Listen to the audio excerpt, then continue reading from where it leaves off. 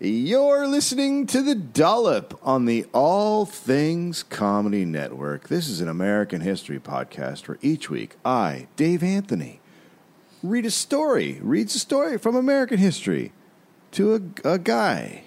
His name is your friend named Gareth Reynolds, who has no idea what the topic is going to be about.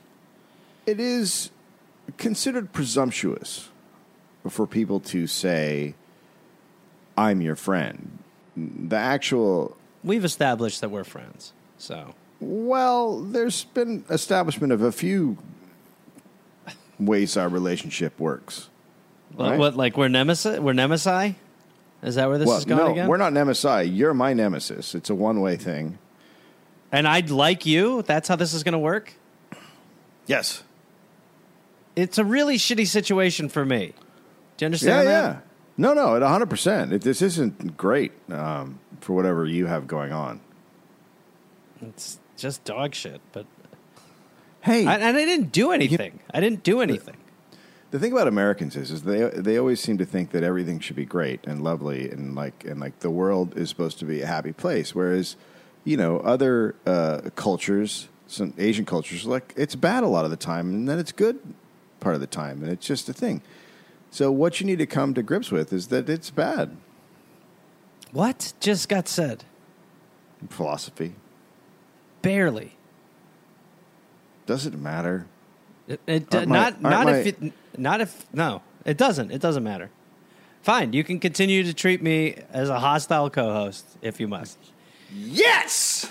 And called it, quote, his jam pad. Jam pad? I'm the fucking hippo guy. Dave, okay. My name's Gary. My name's Gary. Wait, is it for fun? And this is not going to become the Tiggly podcast. Okay. This is like anarchy. On a 5-part coefficient. My room is playing. Now hit him with the puppy. You both present sick arguments. No sleep till hippo. No sleep till hippo. Action partner. Hi, Gary. No. Nicely done, my friend. Rotor in the court.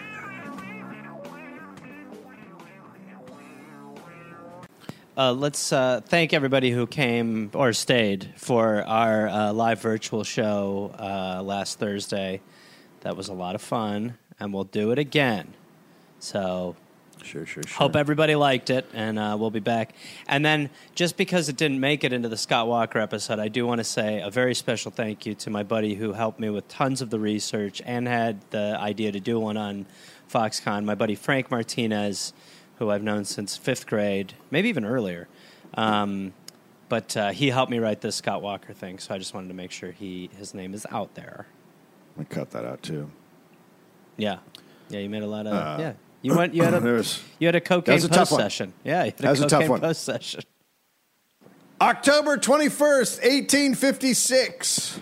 Okay, nice. Charles Morse was born in Bath, Maine. Okay. So it was a water birth. Yeah, he was born in a bath in Maine. Mm-hmm. His father, Benjamin, was in the towing business. Yeah, you got a big one and you got a little one, and the rest of these little piggies, they're fairly useless. I'm a tower. I've been a tower for a long time. I'm in the tow business, and my father was in the tow business.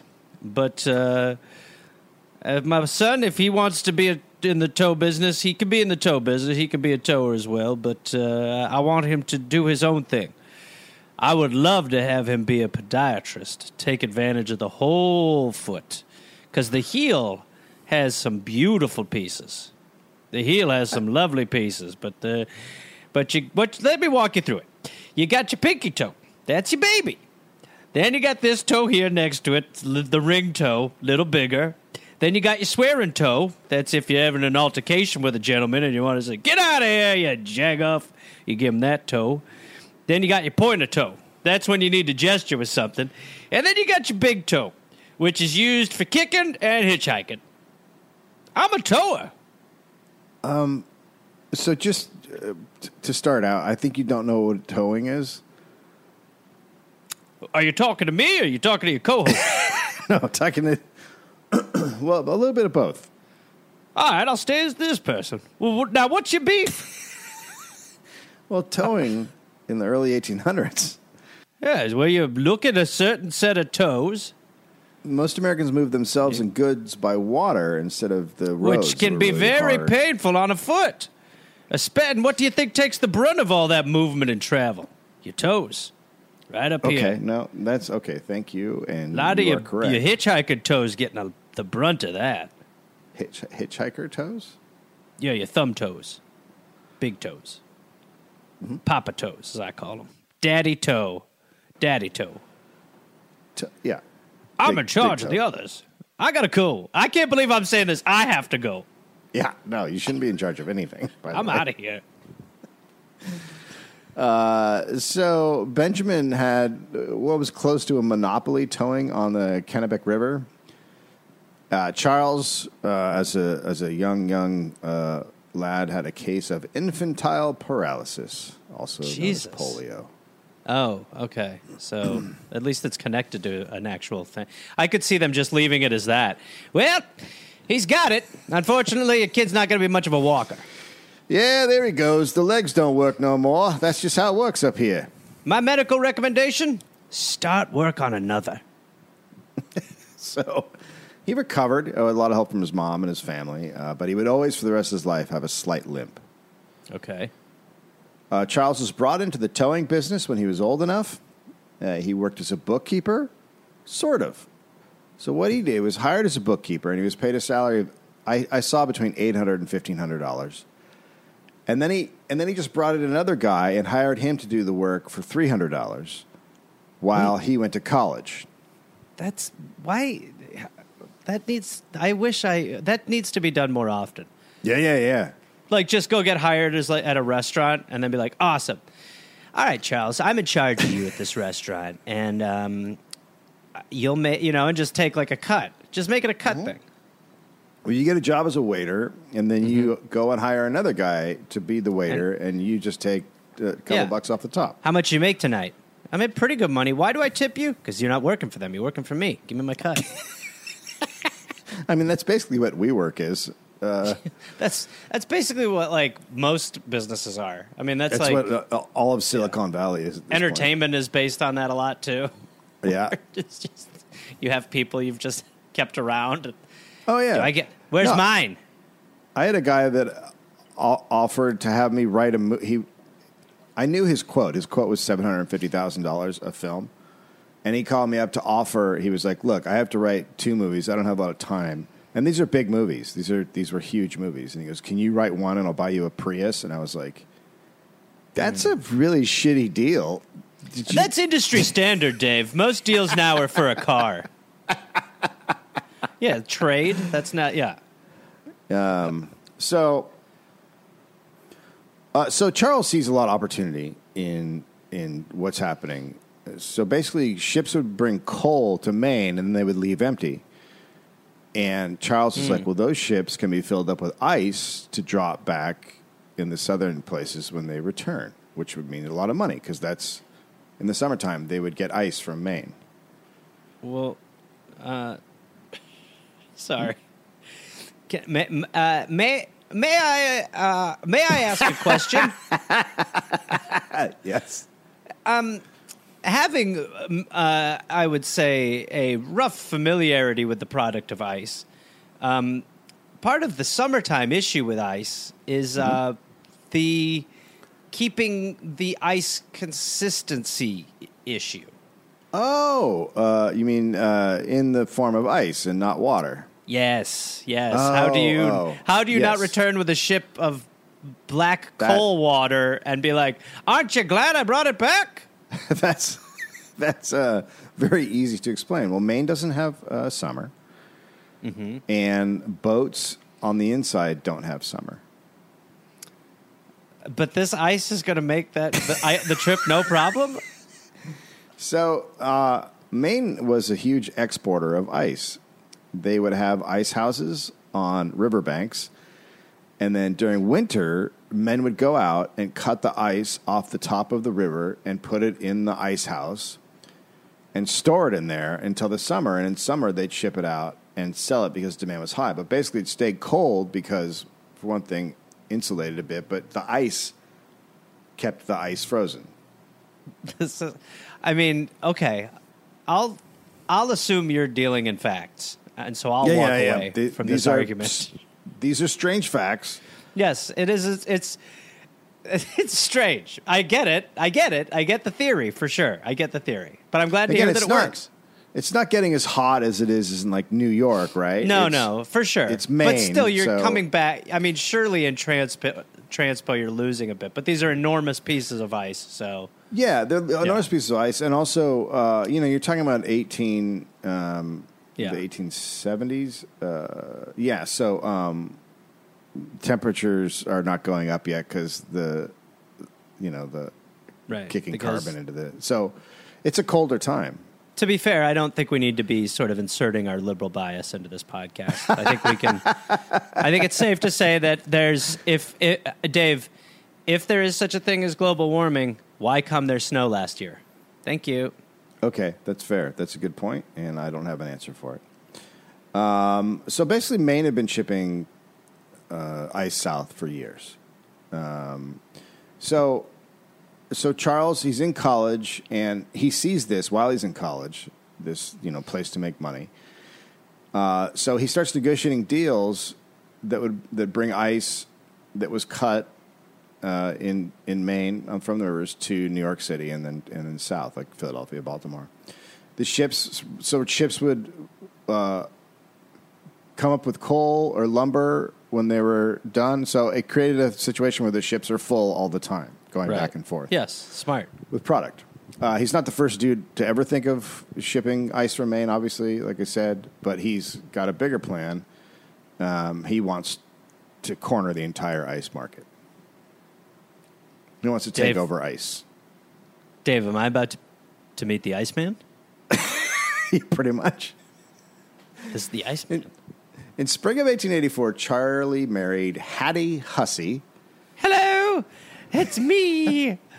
The rumors are true. It's really not a great name.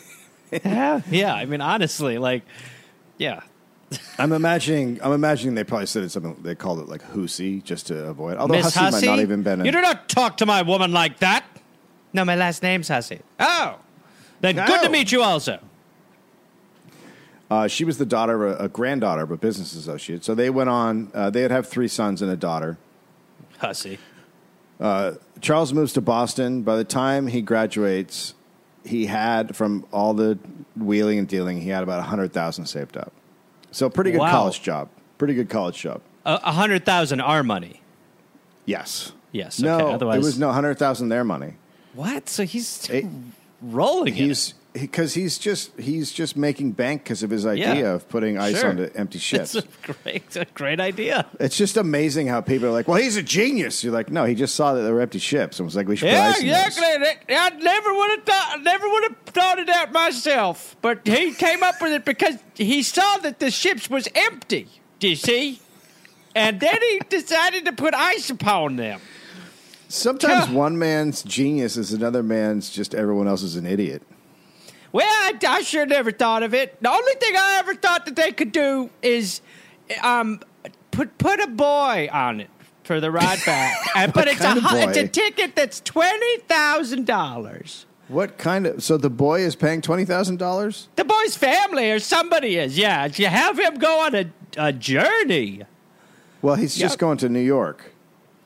Well, he's a boy. So, you could tell him it was anywhere. You could tell, it could tell, but either way, that was my version of it. Ice makes a lot more sense, but I was the first one who said we should put one boy and say that he's a lucky boy and put him on it. How old's the boy? Boy's between 4 to 9. And then what? Why is he going? What's he doing when he gets there? He's taking a one-person joyride to the big city on a ship, plus all the coal you could eat. Why not just put him on a horse carriage and drive him down? Because it's just Maine, so you could do it and really. Well, that everybody's doing that. This kid gets a one-trip ticket all the way to the big city on a ship, and it's just him. It's no parents or anything, and it's $20,000. That's again, they didn't go for it, but ice is better. Weird. But my idea would work pretty good if you didn't have ice. And are you trying to corner the whole boy market?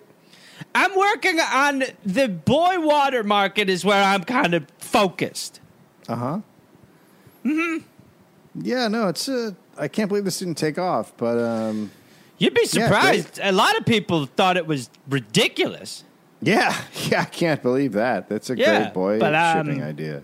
Let me give you my card. It's someone Thank else's you. card, but I wrote my name on it. Okay. There Yeah, you go. that's It'll really work. great. Great. Yeah. No, Oh, you got you're nice really good. hands, huh? You got really Please nice hands. don't stop touching my hands. Who did you get your nails done? Please stop touching my hands. May I suck a finger to establish that we have entered a venture together? That's not a Okay. thing. All right. Oh, Take God. care. Take care. Yum, yum, yum. So Charles used his knowledge that he had from being a young boy growing up in the towing business and now the ice business to create a monopoly. So first, because he could ship larger amounts than anyone else in schooners and barges on the ocean, he started consolidating the marine ice market. So he's taken over the ocean ice market. Mm-hmm. And he took the ice to New York, Philadelphia, and Baltimore. And to reach those markets, now that he's got control of the shipping, right? So now everyone who has an ice house has to go through Charles. Okay. So yeah. he's also issuing stock and using money to expand. So he's just constantly buying more boats and taking Building. over the ocean shipping market. So soon, all the ice houses are dependent on him or indebted to him. So we basically have Ice Bezos. It's Ice Bezos, yeah. Okay, nice. And that's also very fun to visualize. It looks a lot like Arnold Schwarzenegger in the Batman and Robin with George Clooney. That's correct. It's exact. That's the picture. Just of so him. people know what to picture. That's right. As far as his competitors in New York City, when the ice crop was weak in New York but strong in Maine, he sold them ice, and now they became indebted to him. So people who distribute ice, when they can't get their ice, their usual ice route, they have to go through him because he has most of the ice. Right. And then he uses that to make them get in the hole to him. So he's using all these angles to just fuck people. Ice leverage. Right. Okay. Wow. Ice leverage. Right. Okay. And what he would do is say, give me stock in return, because they can't pay because they don't have any money because they're smart. So ownership. So further expanding the ice empire. So he's gaining control of all the distributors and people in New York. Right. And so doing this, he starts to take over the ice business in other cities as well. In 1896, a heat wave hit New York. It's over 90-degree heat, 90% humidity, zero wind. By the way, that now is New York summer. I know. That is just like the established climate of a New York regular summer. Yeah. So this goes on for 10 straight days. Now, at the time, tenements are just packed with people. Just everyone's just fucking shoved in there. Great. 6 people to a room. There's no running water, no circulating air at all. Good. So everyone... Good smells, lovely. Oh, the smells. Yeah. If you could just take away one beautiful thing from this tenement world, it's the smells. Yep. So they start to seek relief outside, right? They just can't be inside this little hot box with 6 other people. So Ed Cohn, who's a historian, said, quote, "It was so densely packed that most people couldn't even live inside the tenement itself. The streets in front of tenements and the rooftops and the fire escapes were filled with people because there was no room for everybody to fit inside." Our future. So it's illegal to sleep in city parks at this time, and of course now. So that forced people to sleep where their tenements were, but it's too hot to sleep in the tenement. So people start sleeping on roofs and fire escapes. Sure. Great. Now, when you're sleeping on a fire escape, and maybe you've had a little bit to drink, or maybe you're just a heavy sleeper, and then you roll over, well, sometimes you roll over and off the building. Yes. Or a fire escape. Yes, there is a down... I mean, it's not called fire stairs. Like, it's there for an emergency. That's right. So people are just, because it's so hot out, the result is that people are rolling off of buildings and dying. Jesus Christ. God. And there's tons of kids like breaking bones because they're falling off. Like, it's just it's a disaster. It's the unforeseen result of a heat wave, which is people rolling off of buildings and dying. Right. Okay. Death finds a way. Some people went down to sleep on the piers, but a lot of people didn't know how to sleep, so they would roll off the pier and drown. There's a lot of rolling. Yeah, and the roll drown is a very. I would think there would be a lot more roll swimming, but the roll I'm going to continue to sleep underwater. I don't know back then how many people got swimming lessons. You know what I mean? Yeah. Well, by the way, I mean I'm sure it's a lot harder than it sounds to. Yeah. Do the wake and swim.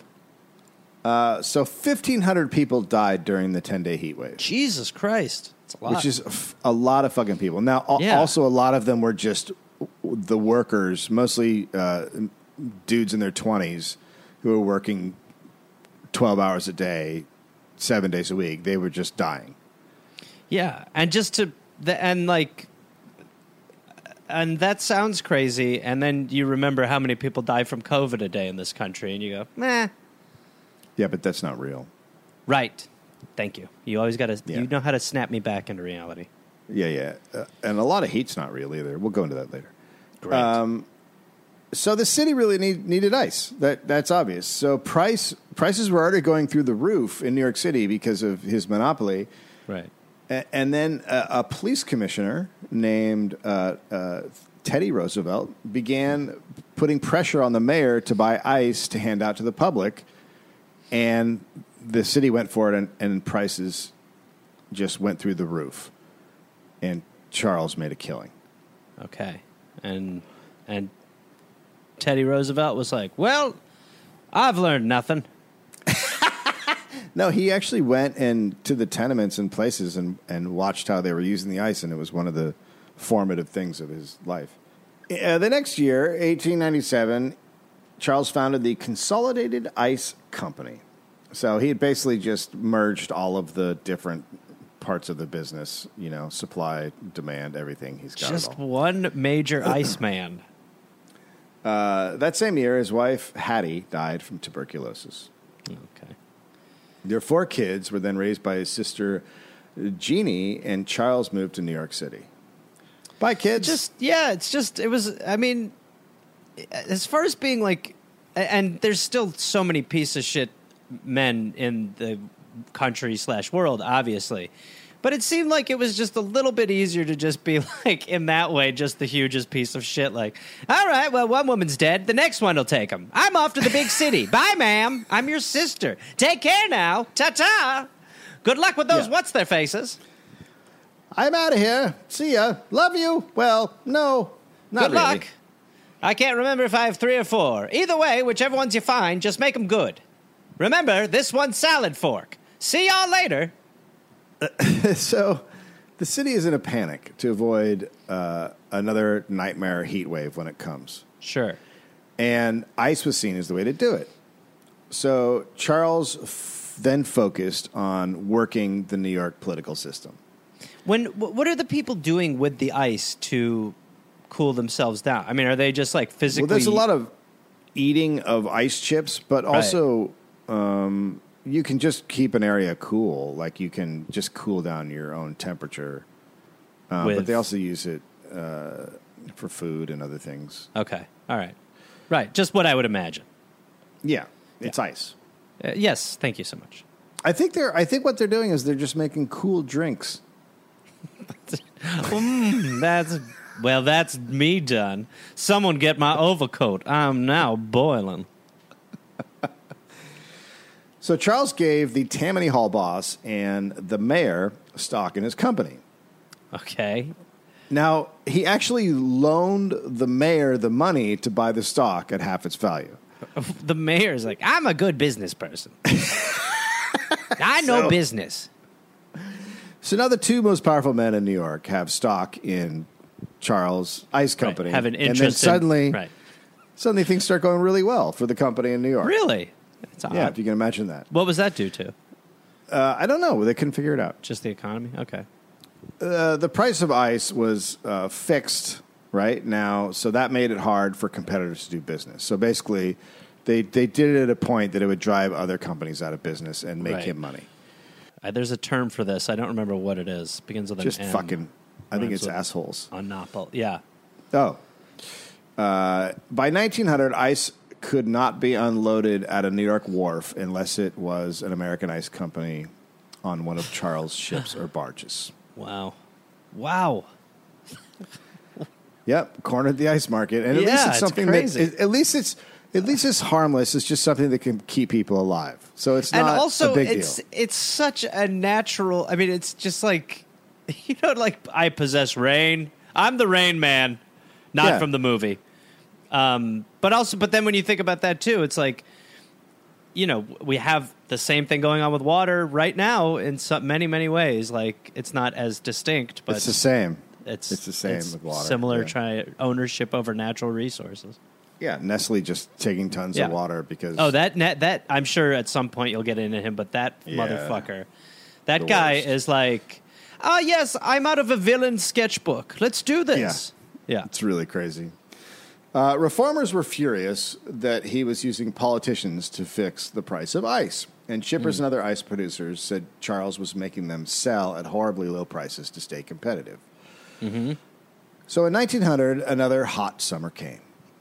It had been a decent winter for ice harvesting in Maine, but New York prices, of course, shot up. Now, the poor people were the ones who were affected. Obviously, the rich could handle it, but the poor couldn't, so they couldn't afford ice, and the result was they were dying from spoiled food all summer long. Ugh, Jesus Christ.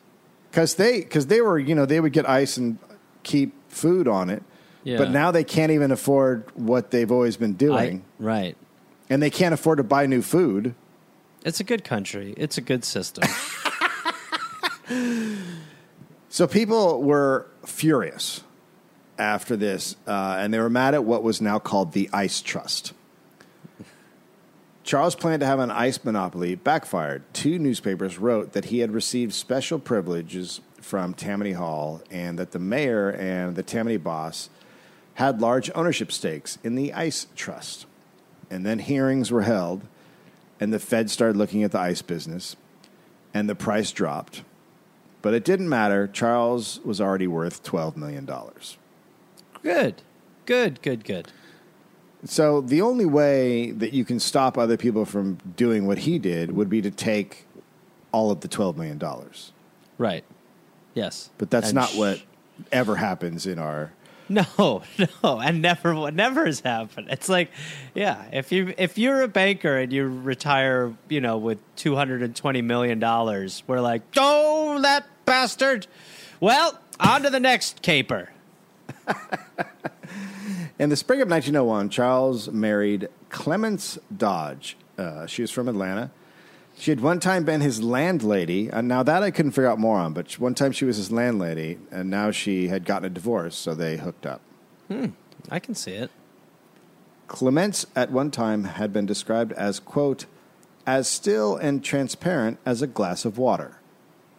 What? So wait, he's now going to bang ice? I think... This is Yeah. my monopoly of ice, and this is my wife, Ice Cube. Hello.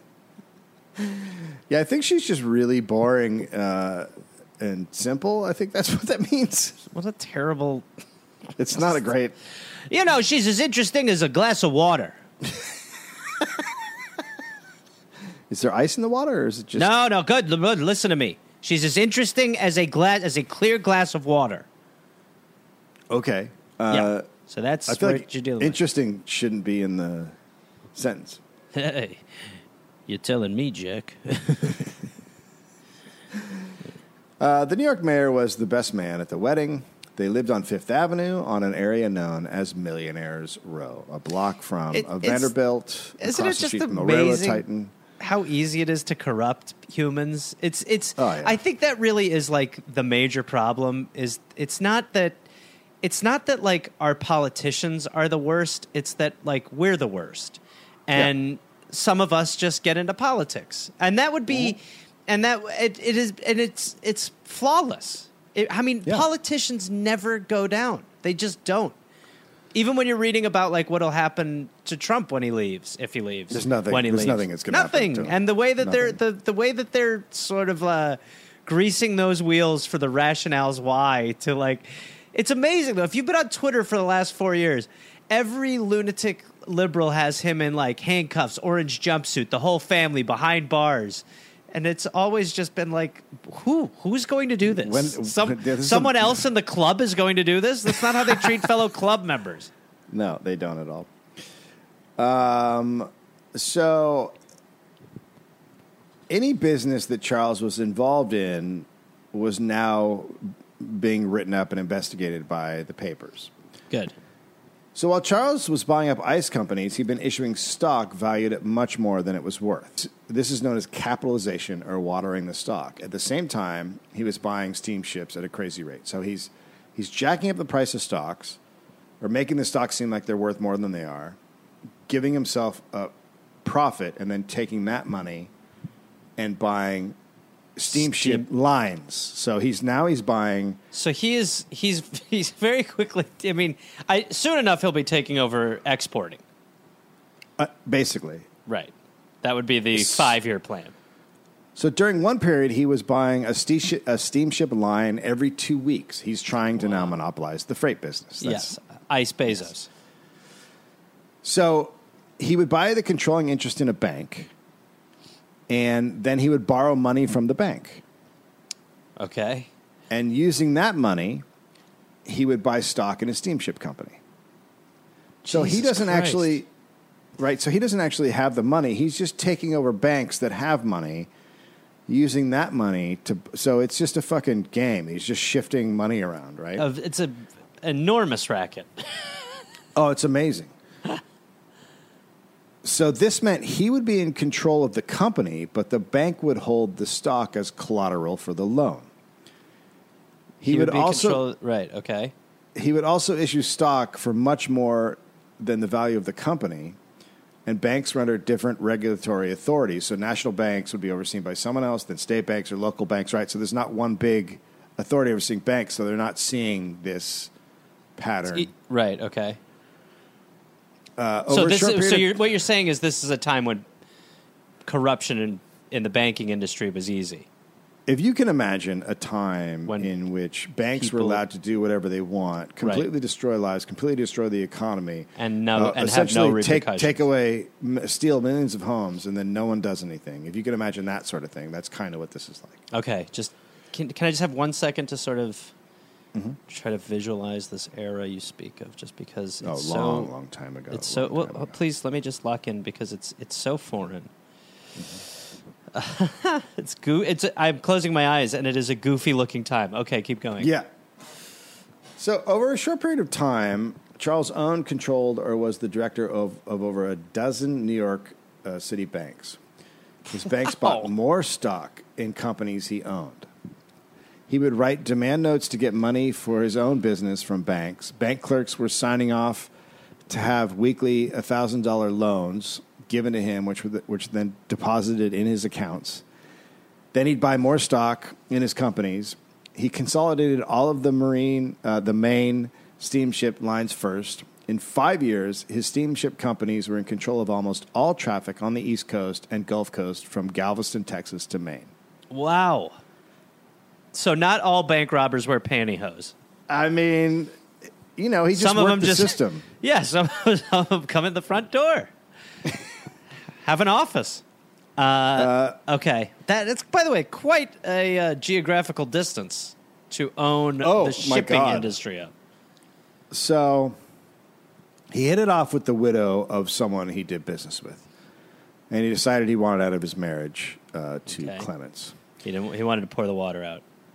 So he hired a lawyer to find Clemens's ex-husband who was in Texas. Oh, no. This is... Okay. Isn't it amazing that no matter what level you get to, no matter how much money you have, how much access, you still are like, My wife will be mad.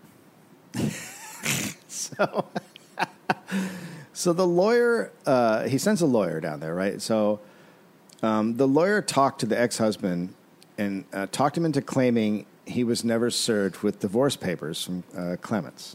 This man has too much money.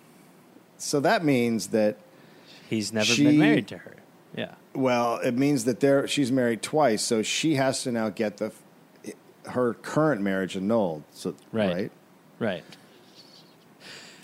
So This is just so much. This is so much more complicated than just. I don't think this is right. Then I think he would lose. I don't know. I don't know why he didn't do it that way, but obviously, Maybe for the time financially. period, it's Right. for the time period, it's hard to get divorced, but also Yeah. financially and everything else. Okay. So the ex-husband does this.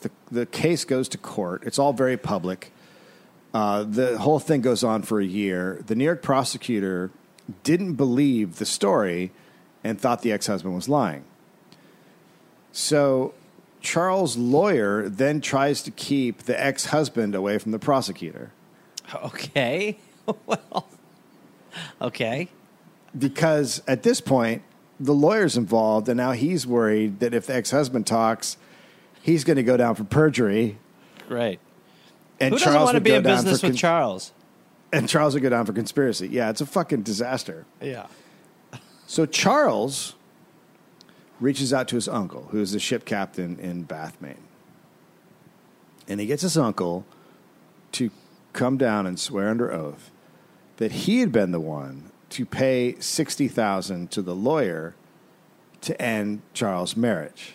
So Charles fucks over the lawyer and gets himself out of it and makes it the uncle take all the blame. I'm sure he gave the uncle Paid him off. tons more money. Right. And the reason the uncle said he did it because his nieces and nephews, Charles' kids, hated Clements. Okay. It's quite. I mean, it's quite a tangled web. So the ex-husband is convicted of perjury. The lawyer is disbarred, So and he flees to Europe. And Charles is like, "Yay!" And after all that, the widow wanted nothing to do with Charles. Oh God! So he did all that, 'cause and then the- she's like, I'm not into it." Yeah. So but he's scot-free. Like he doesn't. Yeah. He Now gets he's no. sure. So Yeah. after that, after all this stuff, Charles and Clements sailed to Paris together for a second honeymoon. Wait, what? What? What? I realize after going through all this and ruining all these lives that you do complete me. It's just Now come on, you vanilla nothing. Come on, you plain wafer. Come with me. In 1907, Charles. So the bought lawyer was like, "Thanks, Charles. Glad "Yeah, that was glad nothing glad- changed. glad to be in business with you." I live in Paris. It's hard to get a job here for me." In 1907, Charles bought a steamship line that had been controlled by J.P. Morgan. He paid $10 million for it. Morgan apparently didn't want to sell, but he didn't have a choice because of Charles' monopoly. I mean, finally some good news. I know, right? Just to hear that J.P. Morgan Chase was like, "God damn it, I can't afford it." Charles then formed the he already did that. Pretty much anyone wanted to who wanted to ship anything between Maine and New Orleans at this point is paying Morse. Okay. His plan's just completely coming together. But this isn't the ice business. There weren't heat waves to jack up the price. It's pretty much just standard shipping, Okay. and it's all about demand. The ice houses he had squeezed and he'd bought for cheap, but he paid a lot of money for the shipping business. Okay. But as long as stock prices go up, it all works great. In 1907, Charles and businessman Augustus Hines teamed up. Hines had made his fortune in copper mining and was known as a risk taker. Mm-hmm. Now, he had a monopoly on copper mines under his company Anaconda Copper. I mean, Snake just say it out loud. Well, anacondas squeeze people to death. Like, just, yeah. Right. It's just so crazy how just... And it's a snake. I mean, it Yeah, works on a I lot of mean- levels. I was going to call it just fucking dickhead copper, but I went with anaconda copper. Strangulation copper seem to rub people the wrong way. How about bled dry copper? Nothing but a husk left copper? Seeing the light fade from your eyes, copper. It's all over for you. I've won is the last thing you'll hear, copper. So he had a smaller mining company called United Copper, and he really understood the mining laws in Montana. He knew how to work them. Okay. Basically any miner whose claim had a vein of copper that he could follow and continued under a neighbor's property, well, he could keep mining that. So What? once you found a vein on your property, if A you vein. followed it, Oh, God. so It's like Monsanto. So Heinz became a nightmare for people who had mines close to all of this. Close to his, I mean. Right. All of the other miners finally hit their limit with him because he just kept digging into their areas, and they got together and they bought Heinz out. Okay. Wow. So he moves to New York with $12 million. That's lesson learned, surely, for him. And then he began taking control of banks, just Good. like Charles. Good. Between them, they had control of 6 national banks, 10 state banks, 5 trust companies, and 4 insurance companies. Jesus Christ. Then they bought a huge amount of the company Heinz helped build, United Copper. So they used the banks to get intelligence and learn what was going on, and found out that investors were shorting the United Copper stock. Okay. Do you know what shorting is? Yeah, that's where. I know it's Okay. basically you inflate the stock and then buy it. So, well, one or two. So basically, you borrow shares. The thing I never understood is borrowing. So you borrow shares from someone in a company and you sell it at a price. Like, so you sell it at $40. So you Right. buy. So you're going to pay the person back. So you buy it at a certain amount. You sell it, say at like $40, and you're expecting it to go down. And then when it drops down, like to $10, well, then you buy it back and you give those shares back to the person you borrowed it from. But now you have a pile of money. Right. You have your own stake. Right. Okay. So Charles and Heinz thought they had so much Copper United stock that the short sellers would not be able to buy the stock when it hit the low price and replace what they had borrowed. So they thought Right. that they had the short guys fucked. Foolproof. Right. So Charles and Heinz would be able to pick any price they wanted, they figured, and then just make tons of money from these guys. Right. So it's all going according to plan through the 1907 summer. United Copper shares keep increasing. Other people start to realize what's happening around New York, and they start buying shares too because they realize someone's playing a game on the guys trying to short it. So the price just keeps going up. Other people are jumping in. That makes the price go higher. Mm-hmm. It hits $60. Some short sellers are like, fuck this. They sell it. They take the loss, and they're out, right? Many did not, though.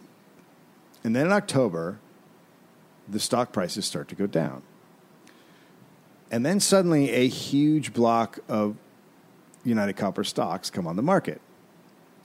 So this is Rockefeller and some other guys, because it turns out when Heinz was making his monopoly in Montana, he had fucked over Rockefeller and Rockefeller's associates. Wow. So now you're just like, I want this billionaire to help the.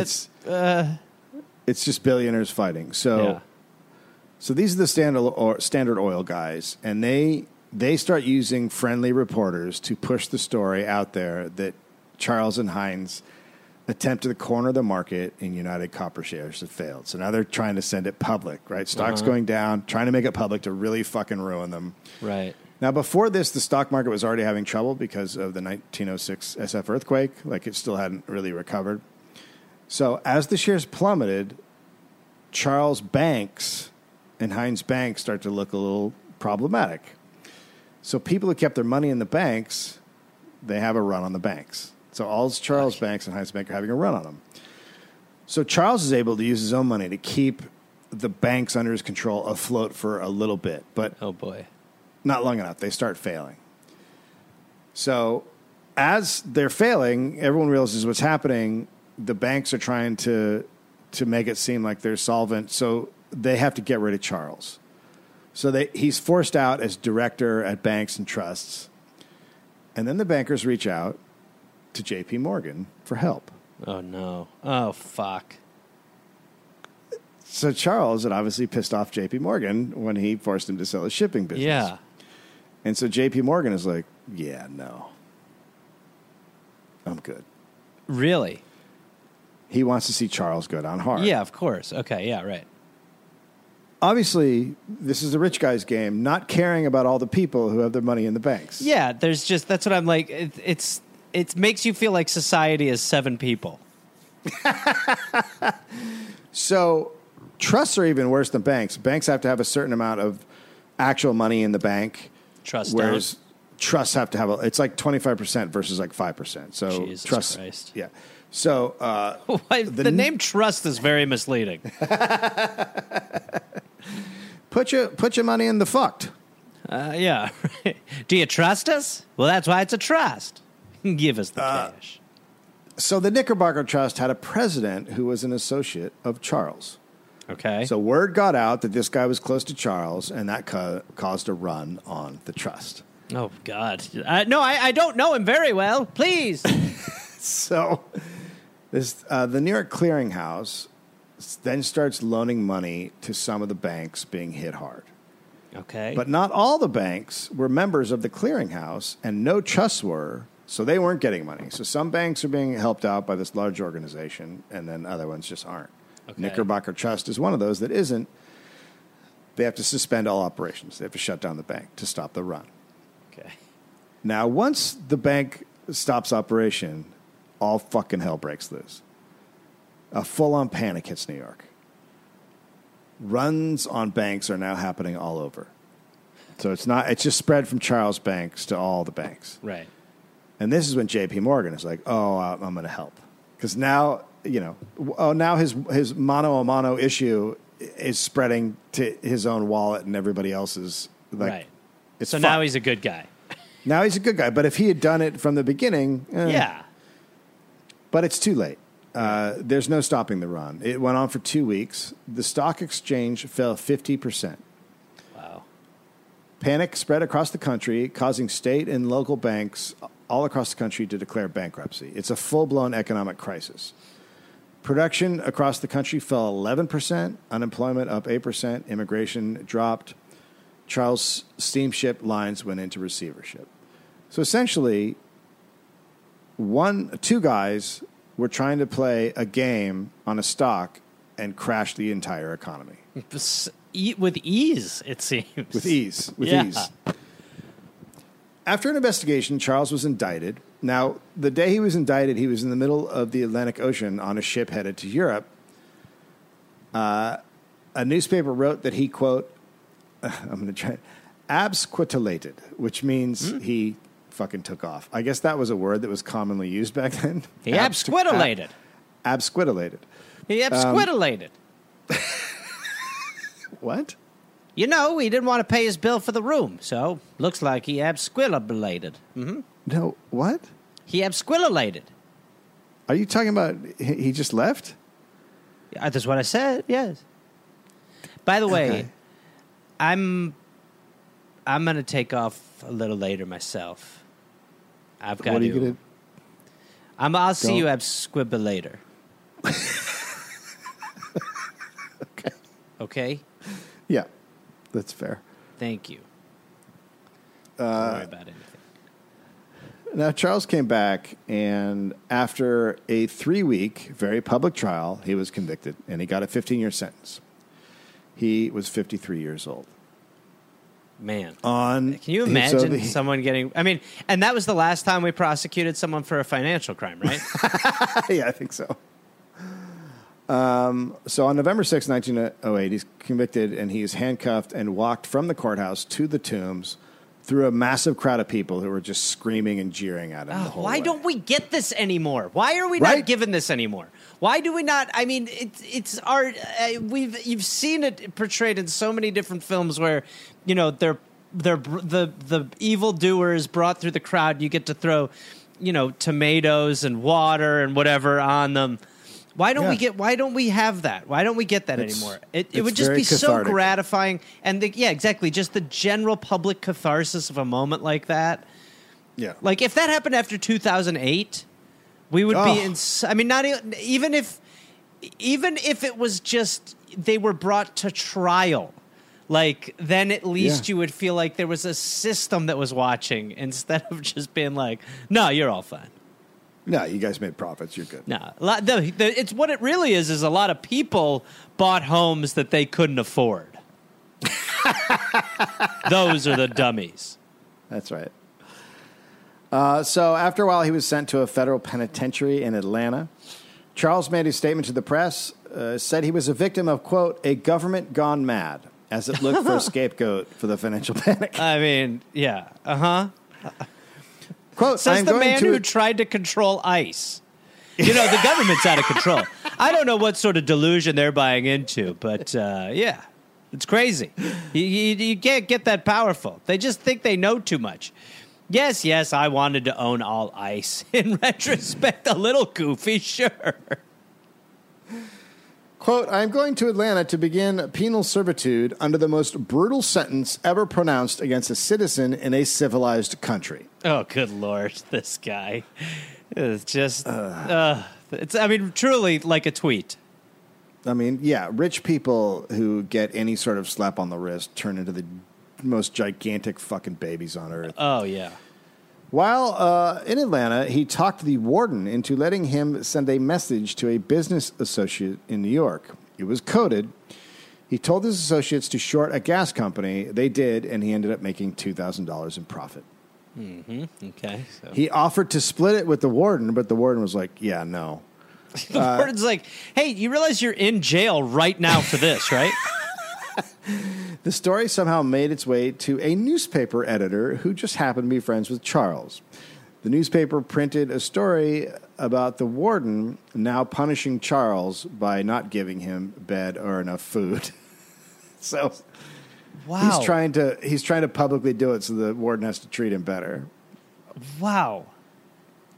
In prison, Charles became friends with some famous mobsters because they played on the same softball team. Sure. One of them, Sicilian Black Hand leader Ignazio Lupo, happened to have a cellmate named Charles Ponzi. Oh, God. Hey, I got an idea. He wasn't Ponzi yet. He was just a guy in prison. My name's just Ponzi. It means nothing right now. And then he meets Charles Morse, who has just cornered the market on ice and shipping, and then tried to do it with copper, and he learns from him. Ponzi learns from Charles Morse. Can you imagine that you are so corrupted that in a moment of your life you meet someone and it's like a scheme is going to be forever named after you because of one meeting? You're going to be famous for being a prick. So Charles, the whole time, is working to get his sentence reversed. Friends are getting thousands of people to sign petitions to pardon him, and they would basically say, well, he was convicted of doing what all businessmen do, which you can't. Right. Kind of hard to argue with. Right. Truly. I mean, it is, and that's what our system does too, right? It rarely prosecutes, but when it does, it's because there's no other option, and it's to save and secure the rest of the system. And if you fuck over other rich people, then that's when that's you a crime. get Right. punished. Yeah. Right. So Clements tried to get politicians to pressure President Taft and the Attorney General. City officials in Bath, Maine, passed resolutions calling for a pardon. So by they the still way, love him in Bath, Maine. Taft would never go to Bath. He gets caught. It's too big. Even the prosecutor came out and said Charles' sentence was too harsh. as did Taft's Secretary of War. But Taft doesn't care. He's not doing it. Good. In 1911, Charles hired lawyers Thomas Felder and Harry Daugherty to get him released. Now, Daugherty is connected to Taft, and Charles said he would pay the attorneys $50,000 if they could get him out. Okay. So Daugherty works the health angle, and Charles' health is rapidly declining. Prison doctors confirmed Charles had Bright's disease, which is failing kidneys. And then Charles upped the offer to Daugherty and Felder and said he'd give them $100,000 if he got a pardon. It's amazing how cheap he is, even with his own life. Like it poisons every particle. So Taft starts having doctors monitor Charles in prison. And the doctors report back to Taft that Charles would die in a few weeks in prison, or he would live 6 months if released. So Taft signs the papers to commute him on January 18th, 1912, for his, quote, incurable and progressive illness. Okay. So once out... Being Charles, capitalism, right? That's right. So once out, Charles jumps right back into building up his fortune. He buys the Hudson Navigation Company, and then World War I breaks out, and he knew shipbuilding would be a moneymaker, so he, just changes things around a little bit with the company and begins building ships for the U.S. Shipping Board and the Emergency Fleet Corporation. He's leasing steamships to the Navy for troop transports. He gets over $40 million in U.S. government contracts. Someone's feeling better. And I like how the government's just like, yeah. The thing with you're fine. Yeah, okay. Well, looks like you're doing great. Can we buy some ships? So then the war ends, and contracts are canceled. And on top of that, the government is real slow in paying people like Charles. Mm-hmm. So Charles sues the government and then created new stock issuing corporations that consolidated or split his existing companies. So he's doing all these games with his companies again, right? Mm-hmm. And then one day he hid from reporters, and he got on a ship that was going to Germany where he would, quote, take waters at a spa. So this is, he's going to heal, right? Okay. He's going to try to fix the Bright's disease. Right. And he turns a few months later, he's just completely healthy. Turns out he didn't have Bright's disease. He had been eating soap in prison to make it appear like he had kidney failure. Oh, my God. Imagine the level of... you have to be psychotic. Like, to get out... Like, to want to leave prison is totally understanding, but to need to leave to go make more money enough to eat soap?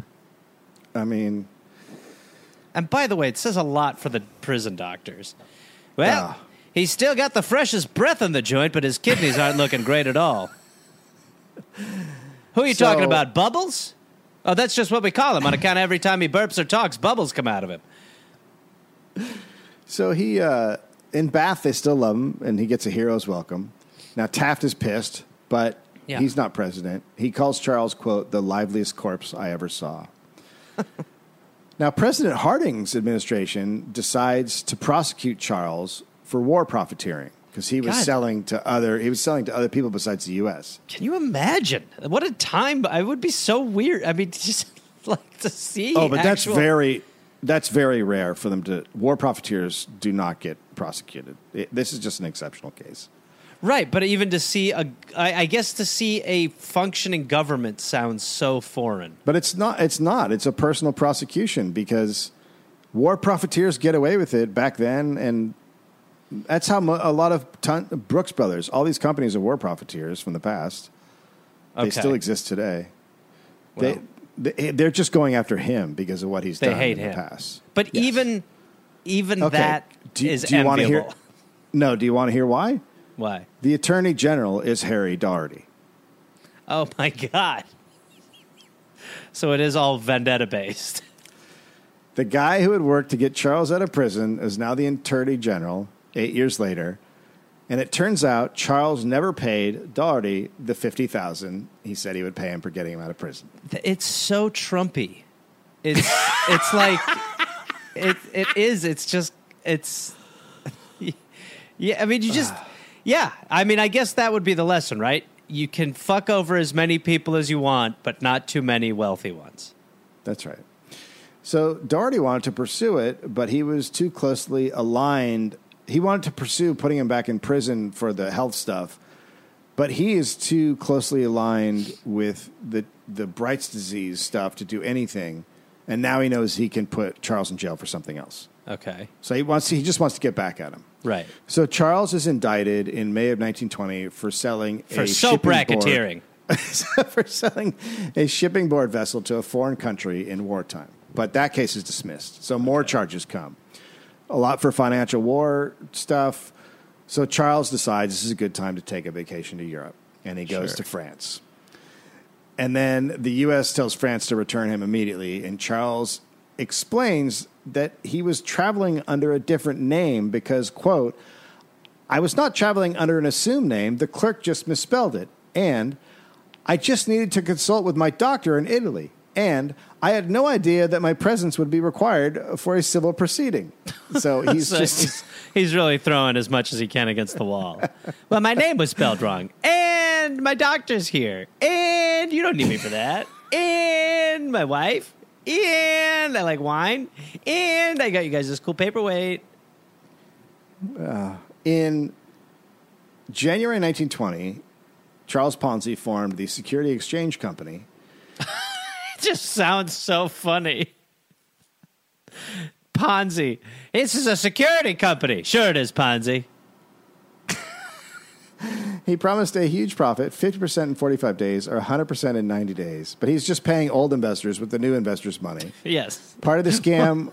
But it's the first time. People are like, well, there's nothing wrong here. What could he possibly be doing? I wouldn't put a thing like that on old Ponzi's plate. He's a trustworthy individual.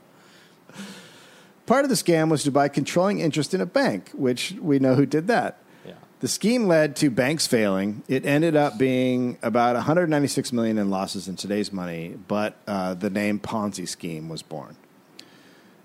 Doherty's enemies in D.C. found out he was the one who got Charles pardoned 8 years ago. Obviously not a good look for the Attorney General. Yeah. His enemies attack him for it, so the case really loses steam. Right? He backs off of it a lot. And then President Harding got caught up in all these other scandals, and Charles and his sons had also been prosecuted, and they were all found not guilty of all the charges.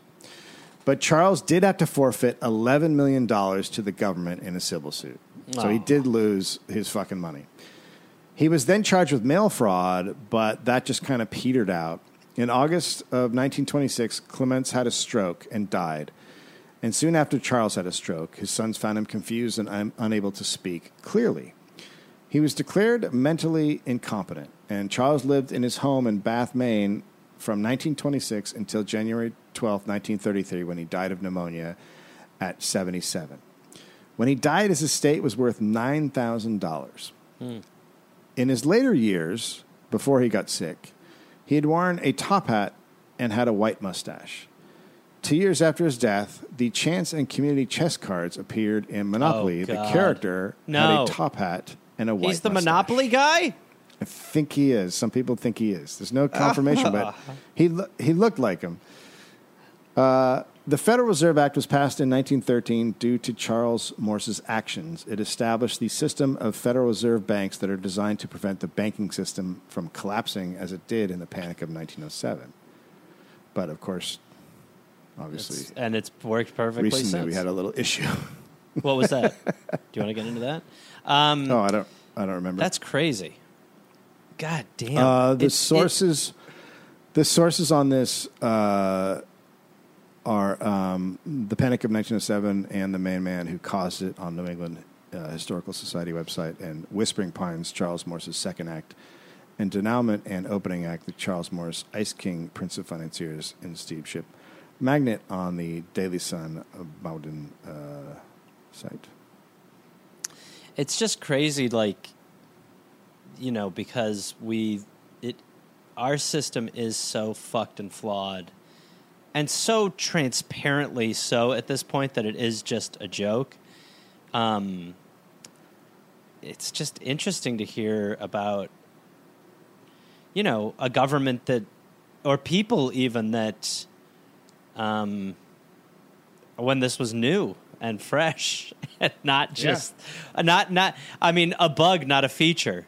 Like, because now it is like just completely part of it, and you know, you have people in Congress who make $250,000 a year who are worth over $100 million, and and that's just fine. Boy, that's crazy though. What if? I mean, and a real who's who. You've got a real lineup there. Isn't it crazy? It's like your Dick Tracy villains. Yeah. Good times, man. Yeah. No, for sure. It's cool. It's nice to be able to like to still recognize J.P. Morgan's name. Like to be like, yeah, that guy. I know He's him our from boy. today's ruin. Yeah, I mean, he could have saved all those banks and stopped it, and instead the entire economy, you know, crashed, and poverty leads to people dying. Like you're killing people with poverty. So when you crash the economy because you were being a petty little child, well, people die. I mean, that's the thing that people never put together. Also, I think that's the thing with sanctions. Like when people hear sanctions, I think those are just like such a it's like a nebulous term in a way. But sanctions are really, I mean, what you know, death. It's killing poor people is what sanctions. It's are. killing poor people and especially older people and children. Yeah, you're killing people who don't have much. Sanctions. That's what it means when the United States hits someone with sanctions. That's essentially what's going on. But I also think like it would just be. It's just. I mean, I don't think people know enough about how like the banks are terrible on so many levels, but like a bank like Chase is so terrible, or Wells Fargo, like they are so bad, and what they what they represent in our system is actually a way for you to take the modicum of power that you have back from those fucking places when you use a credit union or something like that, you know, to get. Yeah, that's right. Everyone should take their money out of banks and put them in credit unions. Absolutely. Yes. Now you may go.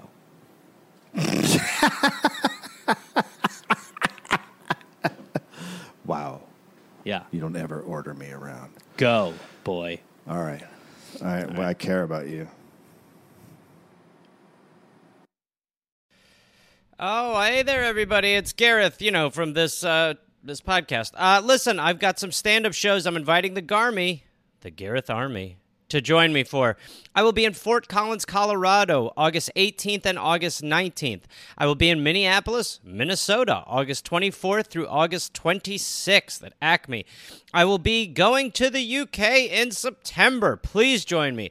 I will be in Glasgow, September 13th, London, September 15th, Dublin, September 17th, and September 19th, Manchester, Birmingham, September 20th, Bristol, September 22nd, and Cardiff, September 24th. And then in November, I'll be in Australia. November 10th, almost sold out, I think. I'll be in Melbourne, Australia. Then I will be in Northbridge, Australia on November 15th. Adelaide, November 16th. Canberra, November 17th. Brisbane, November 18th. And then I will be in Sydney on November 24th. Go to GarethReynolds.com for tickets. Garmy, let's get at it after it. Let's see you there. Hey there, people listening to The Dollop. This is Gareth. Yes, this same guy. Listen, I have a new podcast called We're Here to Help that I'm doing with my friend Jake Johnson. It's basically a call and advice show where we don't say that we're professionals because we aren't, but we try to help people with problems that are important to them.